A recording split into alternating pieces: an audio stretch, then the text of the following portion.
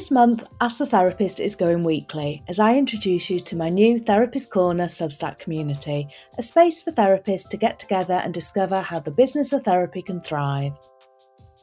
Hello and welcome to the third episode in the Substack series for the Community Therapist Corner on Substack here on Ask the Therapist. In the first episode, you got to know more about me and Sophie and the creation of Therapist Corner. We then introduced you to the secret sauce behind us making the decision to build a community for therapists in private practice on Substack, a renowned expert in the world of content creation and social media, Sarah Tasker, who shared her expertise about Substack and how it can be used by therapists in their private practice. Today, we are sharing an exclusive behind-the-scenes Q&A session from Therapist Corner. You'll get a taste of what we're all about, the energy, the amazing conversations that are happening within the community. We host a monthly quickfire Q&A session for all our paid subscribers where you can ask your private practice questions. The recordings are then shared as a podcast episode on the platform so you can listen back if you can't make it live. For founding members who work with us, they are a smaller group, it's more intensive, we do monthly power hours. There for an hour with me and Sophie, and we just go more in depth. But this Q&A is going to give you a real taster for what we're all about. I hope you enjoy the episode.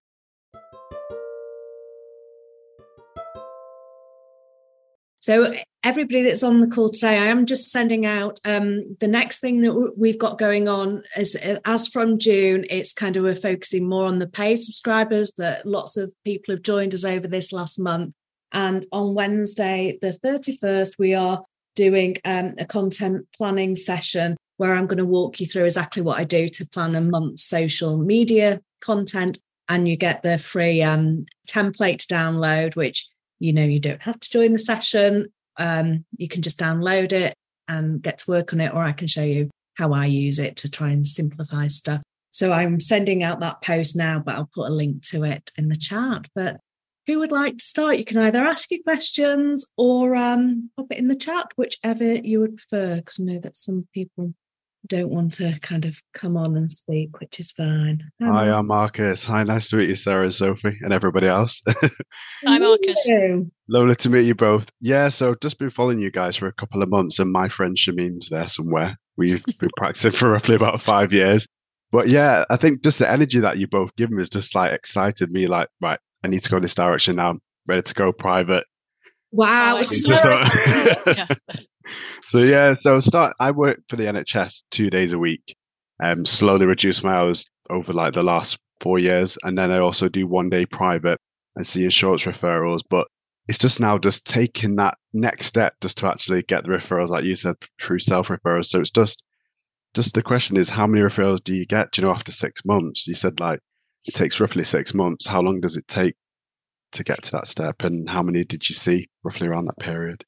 Oh, God. I launched my website. Now, have you got your own website up and running? No, but this is the thing. I need to have a chat with you guys to get that sorted out. Yes, so to do that she does a free 30-minute kind of pocket site and go through all the options. So she'll show you pocket site. That's the route you want to go down. But if you need to buy a domain name, of what you want to call your business, get the .co.uk and .com. And then if Sophie was going to do it for you, or whoever you choose, get them to put a coming now page up. That starts building your authority. So Google starts indicate. I sound like a website designer. Partly you are. You got skills now. I've got skills. I'm not saying anything. I'm leaving you to it now. So Google will start indexing your website and getting to know it. So that means that you can shave off some of this time. So just get a coming soon page. If you want to be really cool about this, start an email list. Okay. That is, we'll be talking about this more, but you need to get an email list up. I would use MailerLite. Don't use MailChimp because it's just a bit clunky. And MailerLite, it's free for your first 100 subscribers. So I would say, coming soon, this website's coming soon. Give me your email address. You're going to be the first to know that it's going live. Good stuff. That's a good one. Yeah. Mindful. And share it, get everybody sharing it out there and start slowly, because an email list takes such a lot long time to build up. But then you can start like 2 months before you launch your website, you can start emailing people and saying it's coming soon. Good. Creating that energy around it. Yeah, generating excitement into it, like that we're prepared to go and I'm ready to accept those referrals. Yeah, because that's what we've done this month. That's what we've been doing. We've been launching, so we've kind of done these free Q&As, and there's been a lot more posts and stuff, and created that energy. So I didn't do that because I didn't know that at the time. So from a cold start, it was 3 months. I got 2 phone calls on the first day and was like, that's it. What's going on? I was like, oh my God, I'm a business person. Probably if I was going to go back, I didn't know much about Google Ads, but I probably would have done Google Ads, because I would have, I did start doing referral agencies. They take a few months as well to get used to you and get referrals coming. So apply to them early if you want to work with them. But I would put some money on Google Ads, and Google Ads does give the return, I feel. Do you so? Yeah, I mean, I think Google Ads definitely works. I'd make sure, obviously, you've got your website up and running before you do that. So you've got somewhere to kind of point them that's going to give people kind of the information. But to be honest, Mox, I'd expand it a little bit further. So exactly what Sarah said in terms of, get a domain name, get kind of a coming soon page there, just so you're at least, you're on the map. Is the best thing to do. But I'd also set up a Google business profile. Now I do that now.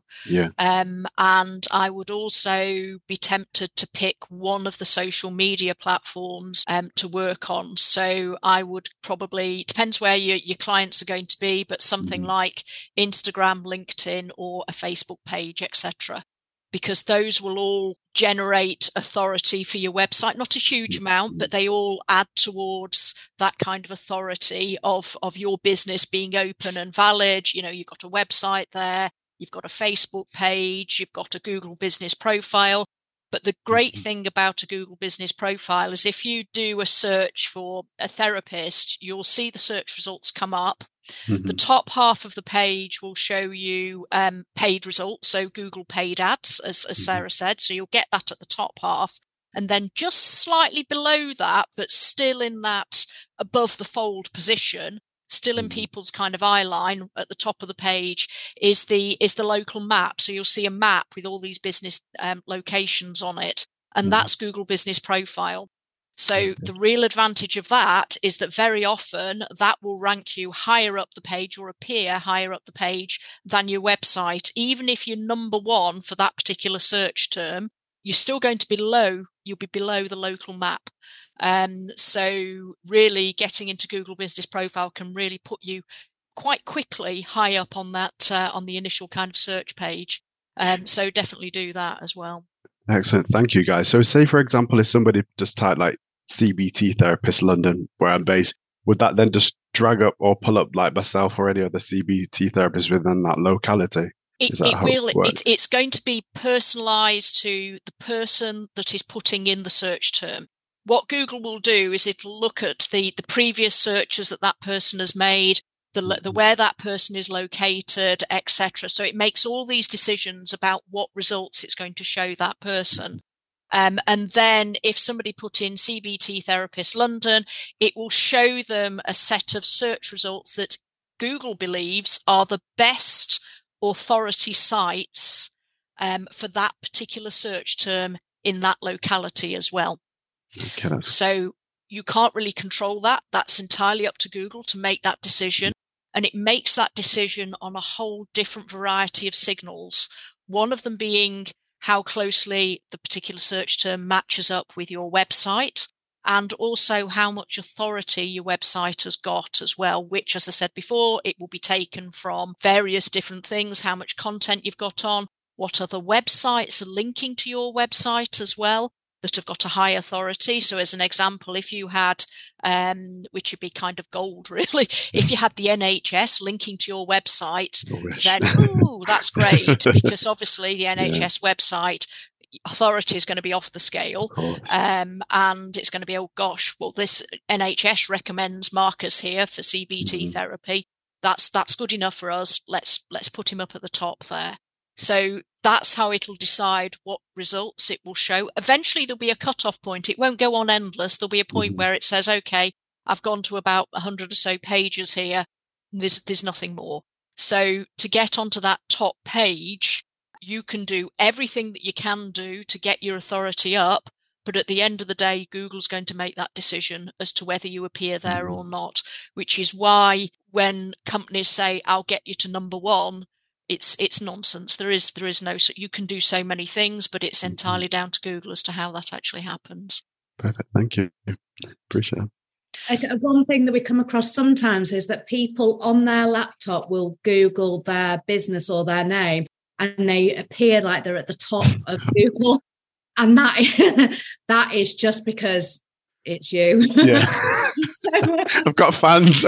Yes, that's I made it. And they say, why am I not? Because I'm ranking really high, why I'm not getting referrals. So you have to use the incognito or the private window on Chrome. And that gives you a blank canvas. Then you need to get, once you're on the page 1 of Google, you'll start getting referrals. And it's like you'll get 6 in one day, none for 2 weeks, 3. I'll be really busy. You'll be really quiet. It makes no sense. It's random. Good stuff. Just one more question, guys. If I don't want to take up everyone's the time for it. Would you recommend doing like a short bio video, say for example on Instagram or on the website, the landing page, just so somebody gets a good feel as to what I'm like and what I can offer, basically? Okay. Yeah, you've got the key thing about you've got to help people get to know you, get to like you, and get to trust you. Video is massive for that. If you've got the confidence and stuff, because I was like a wooden thing for a while, for about 5 years. But you've got a lovely, warm personality. You want the clients that are attracted to you to come to you, don't you? So absolutely, yeah. Video is king. That will really change things for you. And people do videos on the therapy and psychology today. Yeah. So many people can't do video. So if you can do video, you're poles apart. Yeah. Good stuff. Thank you. No, definitely, that's really good. And if it's a video that's also present on YouTube, don't forget YouTube is a search engine as well. So that's helpful. So definitely video. It's like catnip. Definitely do that. Yeah. Yes, okay. I need to book in with you guys. I need a one-to-one. Don't book in with me for video training anyway. Don't do that. We're all nervous when it comes to video. I know Sarah's bag. Took me a while to get bloody used to it, I tell you. Hi, can I ask a quick question? I asked you lots of stuff already, Sarah. Hi everybody, I'm Sheena. So I have recently just obviously gone more into my niche, which has just been brilliant. I don't know why it's taken me so long to do it, but it's been so That's good why that I've I've mentioned you on every single Q&A. I'm like, go and have a look at the pain therapist, because she took side. And your Instagram followers, I mean, I looked at them the other day. I was just like, oh my gosh, it's just gone up hugely. I mean, I'm not like in the realms of like thousands, but it's gone up massively, and which surprised me that I've gone from, I thought being really broad and having, lots of things to talk about. Actually, I didn't know what to talk about because it was too much to talk about. Whereas actually getting into my niche has been really helpful, because I've actually got more to talk about, and doing videos as well. It's still cringy, isn't it, really? But I'm starting to get a little bit used to it. But my question is to how you rate things like Psychology Today and Counselling Directory for advertising purposes or getting referrals. So obviously you have to pay for those as well, which, I'm not a big fan of that. But if it will bring in... if you want to earn 50,000 from your website each year, you've got to invest a percentage of that into your website. So with marketing, you either invest financially or with your time. There are only two ways. So you're either doing loads and loads of content and blogging and videos being the top thing, or you have to put some money into it. The thing with Counselling Directory, so if you'll correct me if I'm wrong, there are site that has good authority and they link to your website, and so do Psychology Today.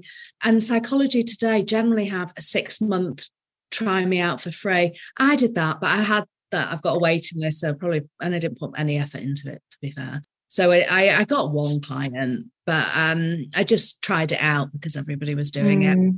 Yeah, I did use them. And I used to use Counselling Directory, so it's a number of years ago. It used to pay for itself, so it used to cover its costs. So it was, it's better than working for referral agencies because I get paid more. So yeah. I want to go less with agencies. I've obviously registered with a few different agencies, and it's good for a bit of guaranteed income. But then I don't want that as my long-term plan. That's £45 an hour, as you can earn £100 an hour working. Exactly. I pay £20 of that to Counselling Directory per month. It's really. So you think it's a worthy, like, the counsel? I'm not a stand-up Counselling Directory. I'm Psychology Today. I've got the free trial thing, but Counselling Directory is not one. But I was looking at that one as doing that one as well. I was thinking if I could spend a bit of money doing that. Would you say that was something that would be a good step to do? It paid for itself. What would you say, Sophie, to that? Or am I right in thinking that that's like got good authority, so would direct people, or should she put that money into Google Ads? I think the basic thing to say, Sheena, is you can do what you do now might not be what you do in 6 months' time. So nothing's signed, sealed, and delivered with it. You have to experiment and try different things that are going to work for you and your business and your particular clients as well. So, yep, Sarah's right. You are going to get some authority from those websites linking to your website.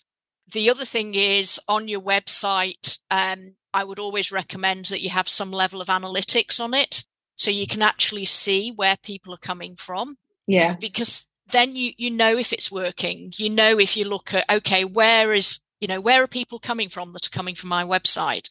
And if you can see it's all organic search, it's all from the search results, then that's great. If you can see they're coming direct from Counselling Directory or whatever the other professional directories are, then you can start to attribute some value to the cost you're putting in.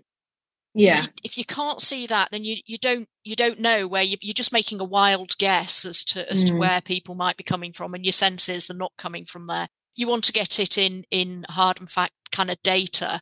So my view would be, yes, definitely, it's worthwhile giving it a go, doing an initial investment, making sure you've got the ability to analyze the results, baseline where you are at the moment on your website, and then start to analyze the results as to, where people are coming from in, 3 to 4 months' time, and see if the Counselling Directory or those other professional directories are quite high up on the list. It varies. I see some websites where there's a lot coming from those type of directories and not a lot coming from organic search. And then over time, it starts to switch round as you start to get more authority. You'll start to see the organic search kind of come up higher. And then you might find, okay, well, I'm actually busy enough. I'm getting everybody from the organic search here. Perhaps I can start to drop off one of these directories as well. So I wouldn't dismiss anything at this point. I'd give them all a go, but make sure you can measure them. That's the key thing. Yeah. So definitely want to move away from agency referrals and things like that. I would, as most people probably want, more self referrals. So that really makes sense. Thanks. And then the Google Ads, I think I haven't done so. Yeah, I'd always recommend with. I was talking to Sarah about it the other day. Is that you know a bit about it before you start to get an agency to do ads for you, or even obviously do it yourself. You would need to know about it, but understand it before you make a decision to farm it out to somebody else. That's where we've seen people get really ripped off with SEO and ads. And we were thinking, how could people learn about it? But I think Udemy, if you've not come across Udemy, course training. I looked at that the other day when you said about Google Drive, Google Documents and stuff. Like, you just did a Udemy course on how to do Google Drive. I thought, great. So I looked at it. There's loads of stuff on there. No, it's like anything tech you want to learn, go to Udemy, pay a tenner. There'll be somebody. Yeah. Good. Thank you very much. How's that spelled, guys? The Udemy. Is it UDI? UDEMY, Udemy. It used to have a bad kind of reputation, but it's changed a lot. And you get that, so that you'll go on and you'll do a search for like kind of say Google Ads or something like that, and you'll get lots of courses coming up.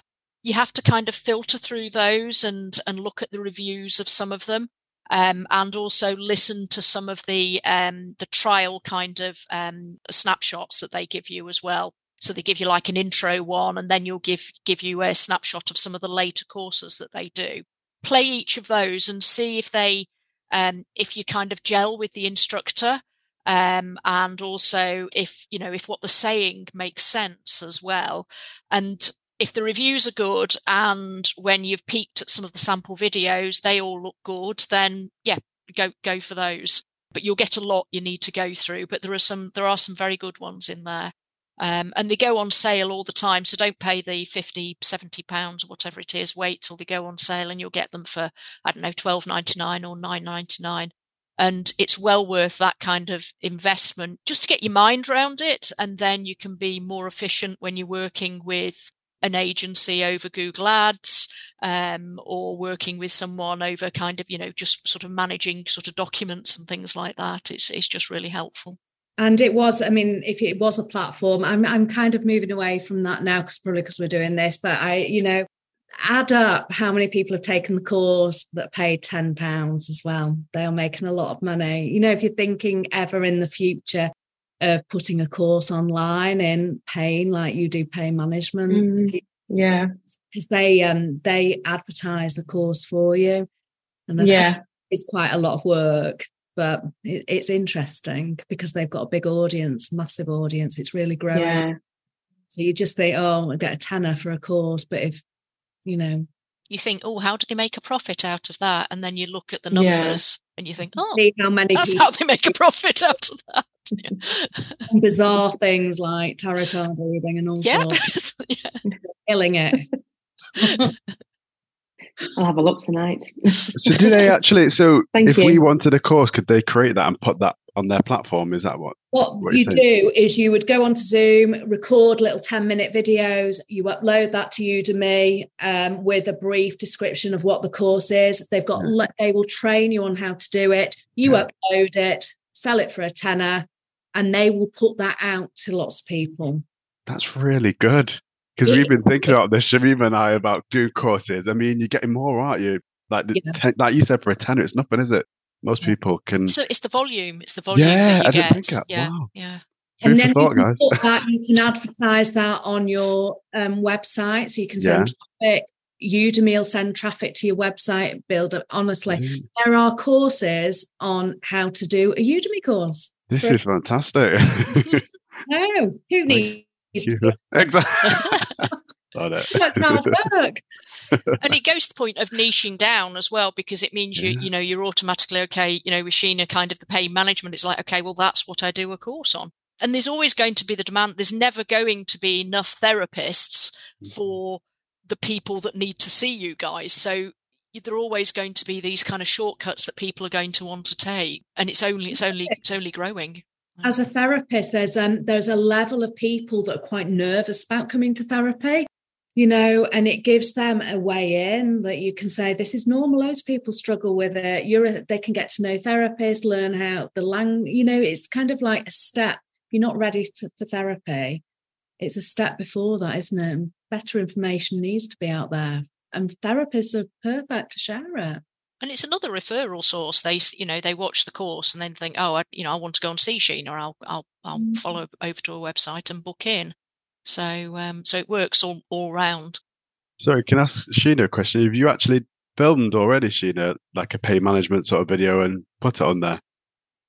No, not on the Udemy course. No, I've just done a pay management for therapists course with Sarah only in April it was. That's the first time. That's kind of the area that I want to start getting into a bit more, because I've been doing it for quite 15 years. And I think doing one-to-one work for so many years, I wanted to expand it a bit and do courses and something a bit different. And that's why I started doing that. But yeah, I've just written some notes about creating the course, like I said, for those people who aren't quite ready to access therapy, which might be really helpful for my client group. But yeah, I've not done a Udemy type course yet, but definitely something I think I'll have a think about. All these ideas we have, we just need more time now, don't we?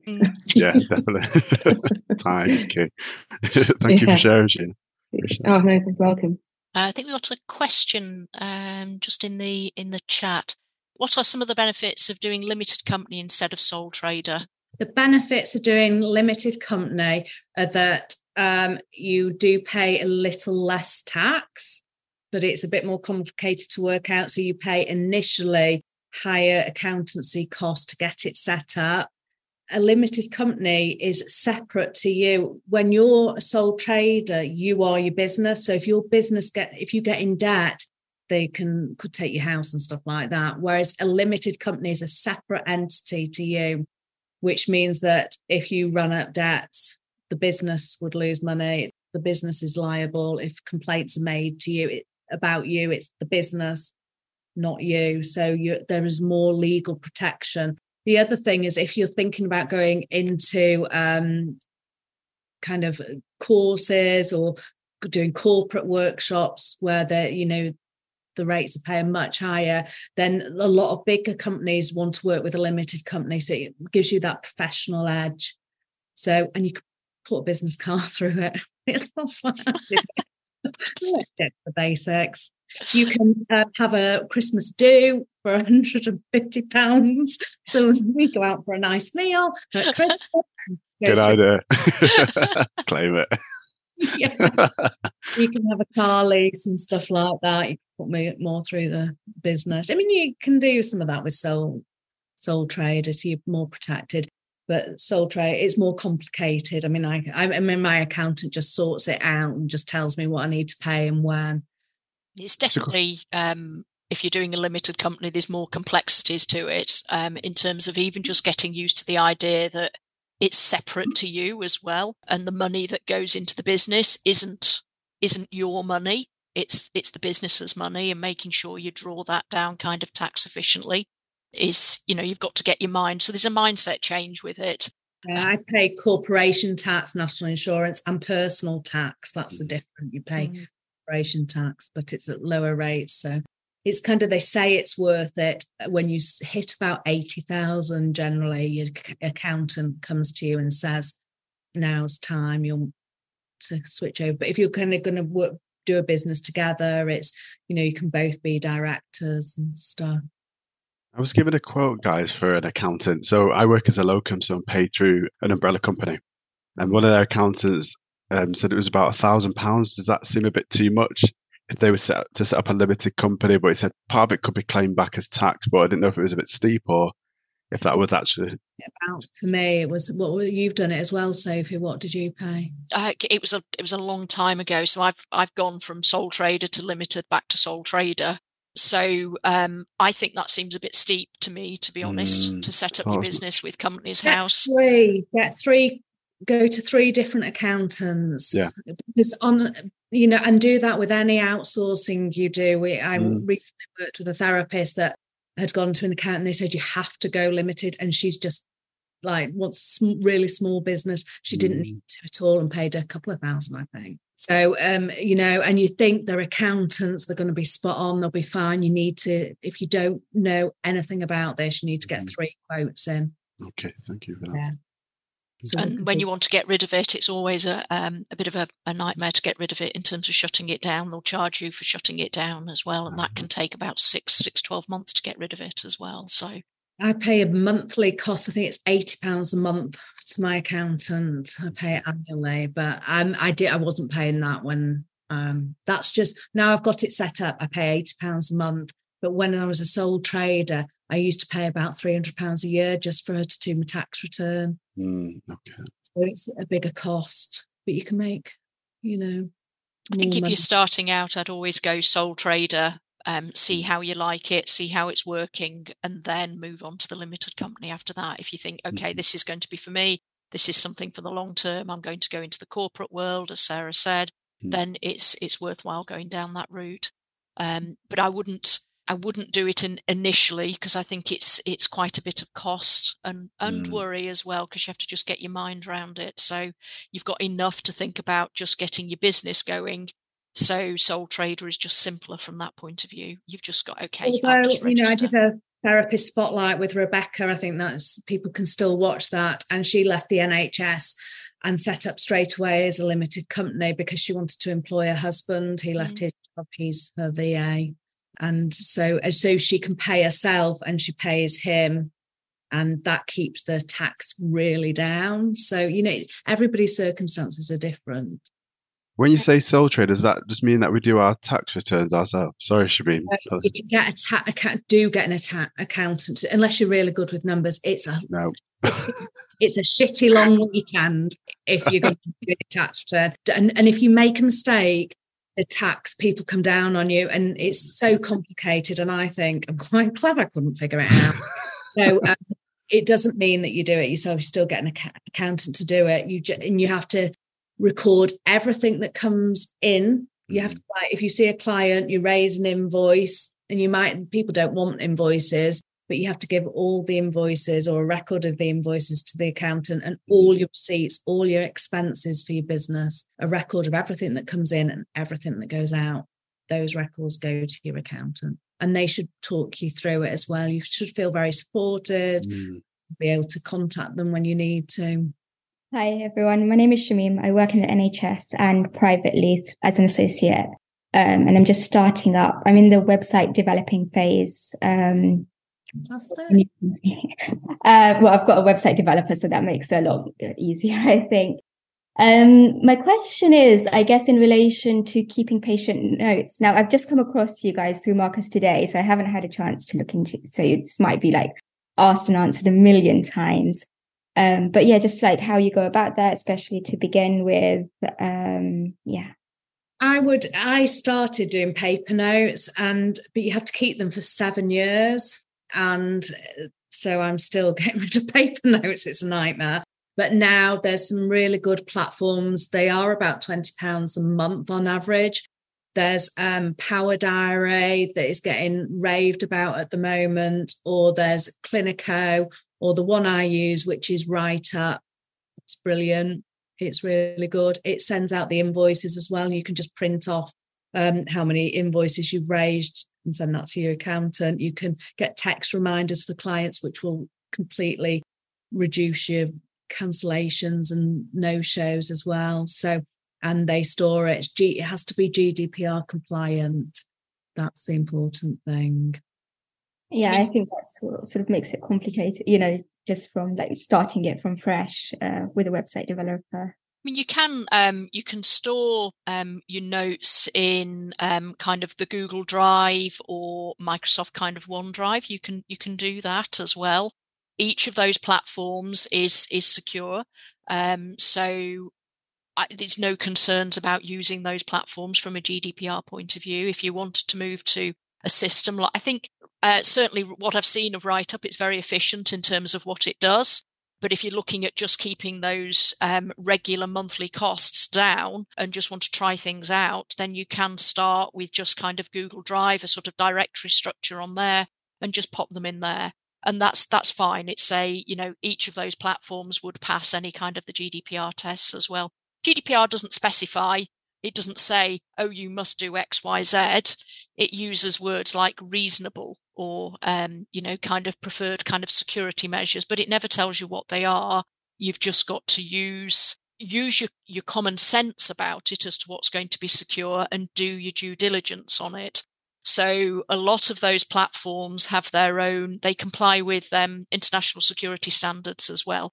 So I think it's like ISO 9000. Most big companies do, but certainly the likes of Google and Microsoft do, and those all have kind of security measures in them as well. And that would be considered reasonable for storing any of your documentation.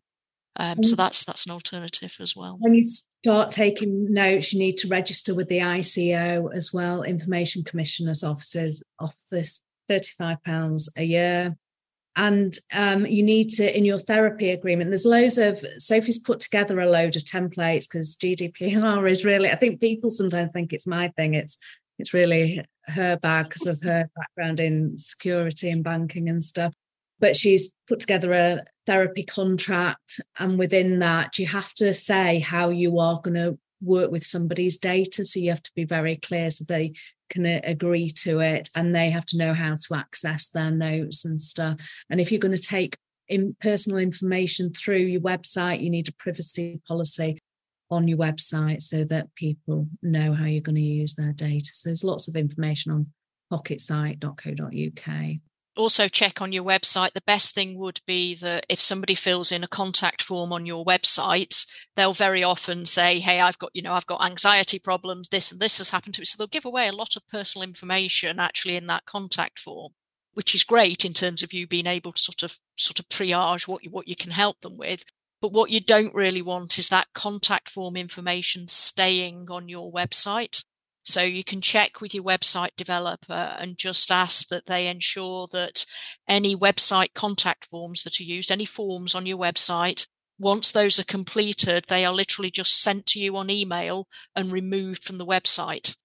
So from that point of view, the website isn't actually holding any sensitive information because all of the information just arrives and goes straight out. So it's literally just kind of a temporary housing whilst they fill in the form, and then it's shooted off, and that's all encrypted. So from that point of view, you avoid any of the kind of concerns about holding sensitive data on a website. It goes to you in email. You have a robust email platform that's secure. And then when you're dealing with notes, etc., that goes onto another robust, secure platform. And that way you're making sure that everything is looked after and secure, whatever part of the journey it's on. So I'd just pass it straight through your website. But talk to your developer. Just say to your developer, you don't want to be storing contact form information on the website. Can they make sure that's removed once it's been sent on to you? Mm-hmm. Okay, no, that's really, really helpful to know. I'm aware that the private company that I currently work for, they have sort of like Gmail accounts that they've set up under the company name. But they've also got this other website. I can't for the life of me remember what it's called, but it's like extra encrypted or something. So when the GP wants to. So with these contact forms, would it have to be on a website similar? I really can't remember the name of it. Sorry, right now. I know they ask you to pay for every 10 emails, but would sort of like a Gmail account that's sort of held securely within the company work as well, or? So you can. So if you are transferring patient notes through any of the mail services, then I would always password protect them, and I would send the password separately. It's kind of belt and braces, but that's one way you can use either Google Mail, not their Gmail, not the info@gmail.com, but where you've got something like that's using the domain name, the business name. That's fine if it's actually been hosted on something like Microsoft or Google. Then that's okay to use those. Just password protect any sensitive information and send the password through a text or something like that, or just in separate email. And that's just belt and braces. The other thing, I think the thing you're referring to there is something like Proton Mail, which is encrypted mail services, which goes that extra step. You can use those. The Proton Mail is very good, and that I think they do a free offering as well. If you're going to be sending around a lot of sensitive information quite frequently, and you don't want to have the admin overhead of password protecting and sending the password, etc., and then somebody saying, I've not got the password, it's vanished into junk, and all that kind of palaver that goes with it, you might want to consider something like setting up Proton Mail for sending that kind of sensitive information as well, if you're doing it frequently. But otherwise, simple password protection is fine. So either one of those two would work for like giving updates to GPs or getting referrals or psychiatrists. Yep. To and from. What about from the contact form straight into email? Would as you said, it's a Gmail business account, isn't it? It's got the company name.com, but it's through Gmail. Would that be okay? Or would that... It is okay. I mean, you could say ideally you would want it to hit a secure email account at that point. But again, I think where there's kind of a lot of smoke and mirrors around GDPR, I think you've got to think where the ICO is coming from and things like this. And all they're really doing is saying, look, if you're handling sensitive data, please look after it carefully and think about what you're doing. And they're really after the larger business companies that are playing fast and loose with data in terms of the way they're moving it around and using it. For a small business like any of us on this call, all they really want to do is say, look, just look after it and take care of it and do things that are reasonable within your practice. And it's not unreasonable to have a contact form going into a Gmail account, a business Gmail account, and sitting in there. That's not an unreasonable thing for a small practice. The contact form, you should have the privacy policy as well, so somebody could click in there, and they are making an informed decision then to put that information. And it's secure in Google Mail. They're not, these aren't. Which is why I always advise people, if you're getting your website hosted, they also offer email services as well and domain services. They offer all these different services. I always say for email, especially where you're a therapist, go with a robust email service because you're sending around that sensitive information. So always go with Google, pay the £5-6 a month, and do the same with Microsoft as well. They're all similar prices, to be honest. But it's worthwhile doing that for your email. Don't go with, I'll give you an email service for £2 a month or whatever it is they offer. Always separate it out. But that's fine. That's not a problem. In my mind, anyway, that's not a problem at all. And certainly not from what I understand about the intention behind GDPR and its processes. No, that's fantastic. Thank you both. Just have one final question if we have some time. I didn't know what your experience has been in terms of getting recognised by insurers such as AXA, WPA. I'm with them with the other private company, but as I think you can get recognised as an organisation as well and get referrals straight through there. I haven't done that. I haven't. I don't work with Aviva anymore just because of their lagging payments. So I do some with AXA, and it's the clients find me. So people they used to put me on a list and send my name out, but I didn't really want that because it's more paperwork working with AXA. I'd prefer self-funding clients, but some clients find me and say I'm with AXA, and that's fine. So always advertise, if you're working with those, always advertise on your website that you work with AXA and PWA and etc. And that's pretty good to do that as well. Okay, no, that's really helpful. Thank you both. Hi, could I ask a question, please, Sarah? I was just wondering how important accreditation is in terms of getting referrals, either through agencies or via the self-referral route. Because I keep up my NMC registration and I had provisional accreditation with BABCP. But because I'm trading other therapies as well, I just wasn't sure whether I wanted to pay for, maintaining and updating kind of different accreditations in the long term. So I was just curious because I was thinking about just becoming accredited with BACP. Just so that I can, put something on my website to show that I am accredited. I'm just curious as to whether you think it's worth accrediting with BABCP and keeping that registration up to date. Just curious as to whether clients comment on that to you or whether you have any sense of it. No, I supervise a couple of people that are in private practice, don't have accreditation, fully booked. Really? Oh, okay. Clients do not know. They don't know. So you can't put accredited, you can't use the BABCP logo, you can't falsely misrepresent yourself, but you can say that you've done the diploma in CBT. And, and clients are very confused out there, which, yes, helping them make an informed decision. Right. So it doesn't sound as though it's of huge importance to clients when they're looking. Rebecca Armstrong, who did a therapist spotlight with me, so she did the 30-minute interview. She's not accredited. CBT has worked in the NHS, but she's not accredited. I think she's going to work towards it. Just she wants to, but but it's not essential before setting up your own private practice. That's good to hear because it's all these additional costs, isn't it? And working out what is kind of important to pay for. There's a counsellor here who's just got her BACP. Accreditation, but she was fully booked. She did that because she wanted to do the MDR training, and you have to be accredited to do that. But she was fully booked. Oh, okay. Oh, that's good to hear. Oh, thank you for that.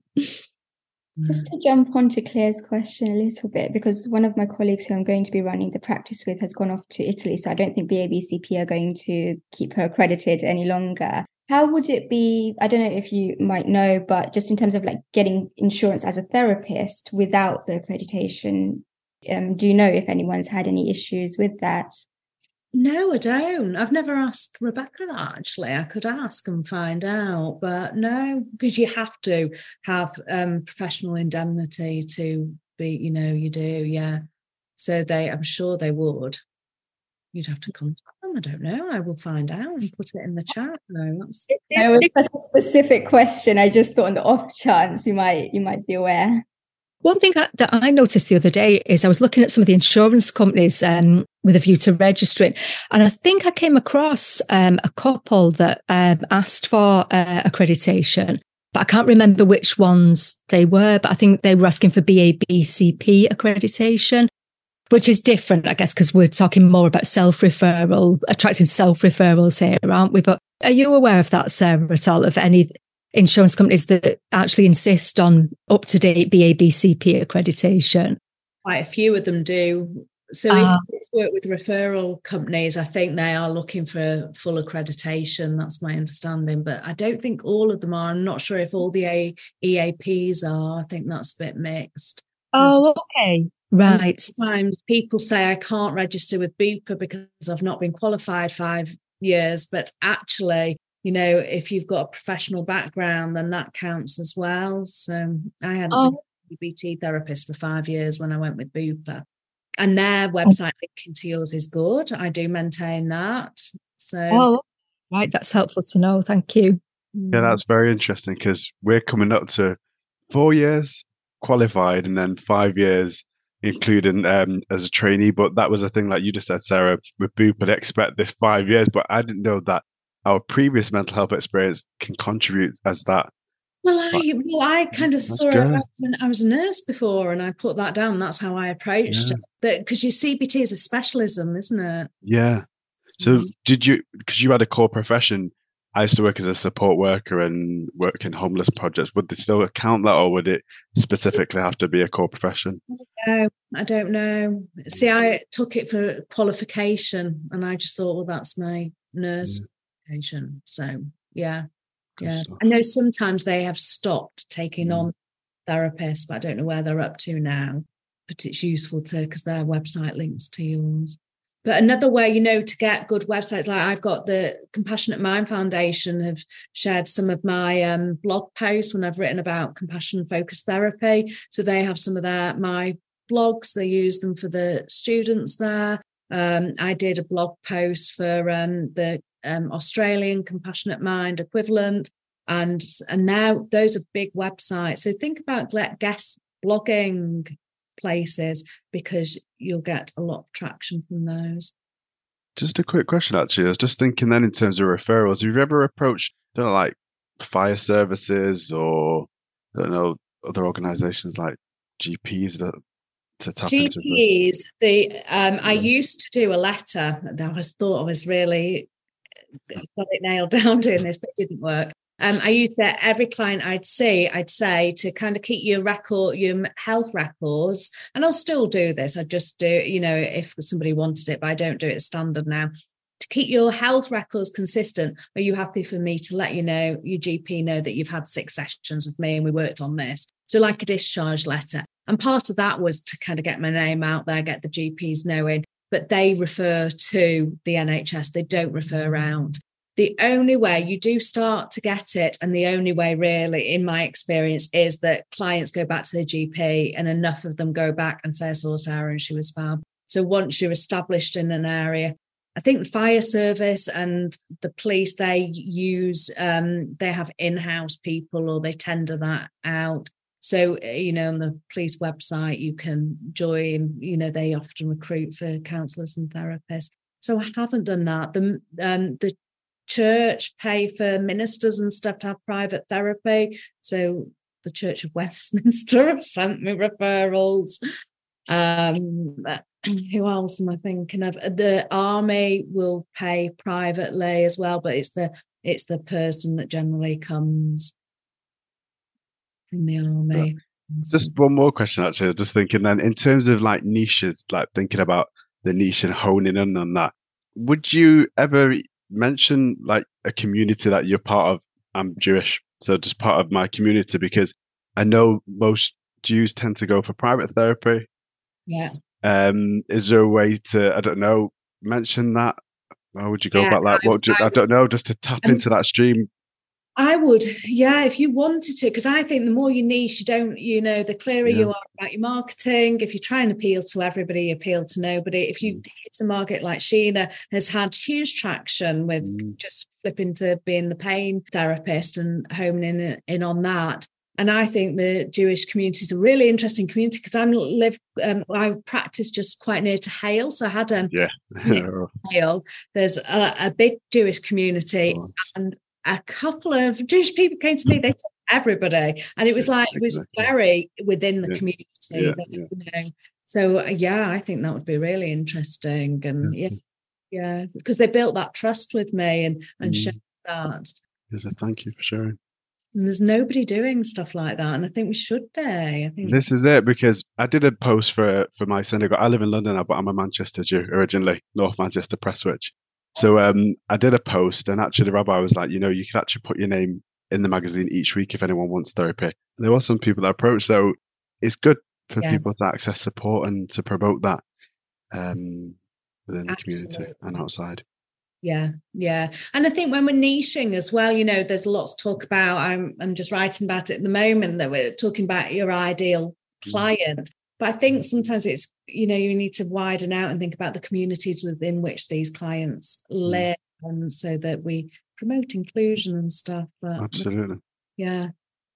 One thing I suppose I wanted to mention that we get sometimes, and that, with websites and personal information, that therapists will say, I set up my website, it costs me nothing each month, as though it's a real bargain. And I think Wix and Squarespace, I think you do pay a monthly fee, and a part of that they are updating.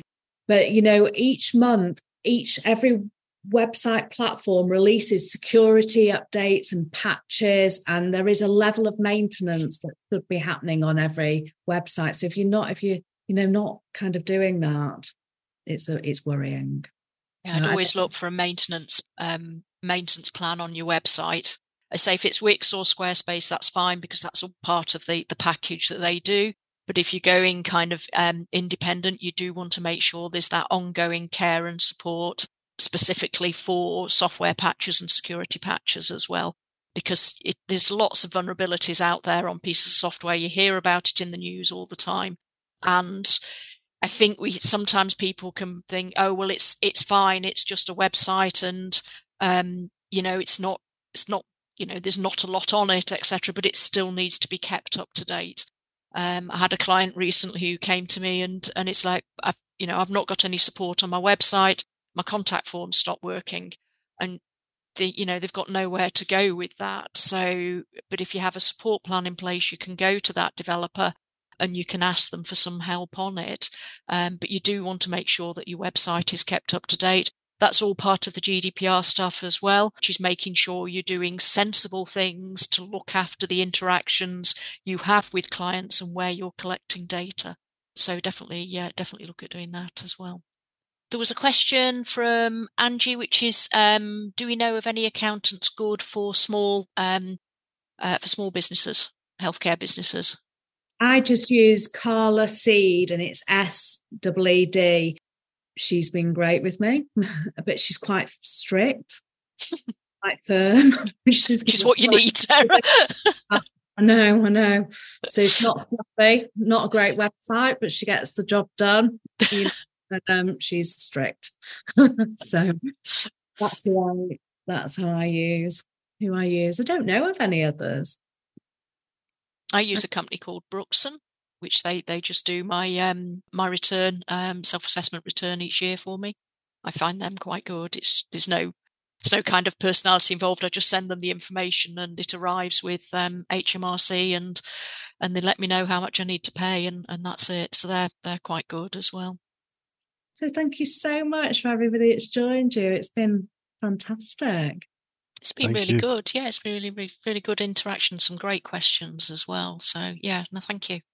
Thank you so much, guys. It's been very insightful. I'm just wondering how I can contact you both just to get the ball rolling with the website and have a chat.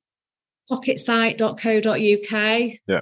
So either email Sophie through that, or I'm sarah.dreese.co.uk, or they're both our websites. Fantastic. Thank you. Lovely to hear from you and work with you. Likewise. All right. Definitely. Thank you so much, All right. guys. Appreciate it. Cheers. Bye. Thanks a lot. Take care. Take Bye-bye. care. Bye-bye. Bye. Bye. Thank you for listening to today's episode of Ask the Therapist. I'll be discussing all you've heard in this episode and more over in the Therapist Corner community on Substack. To join me there, just click on the link in the show notes. Until next time, take care of your mental well-being as you continue on the path to becoming the best version of yourself.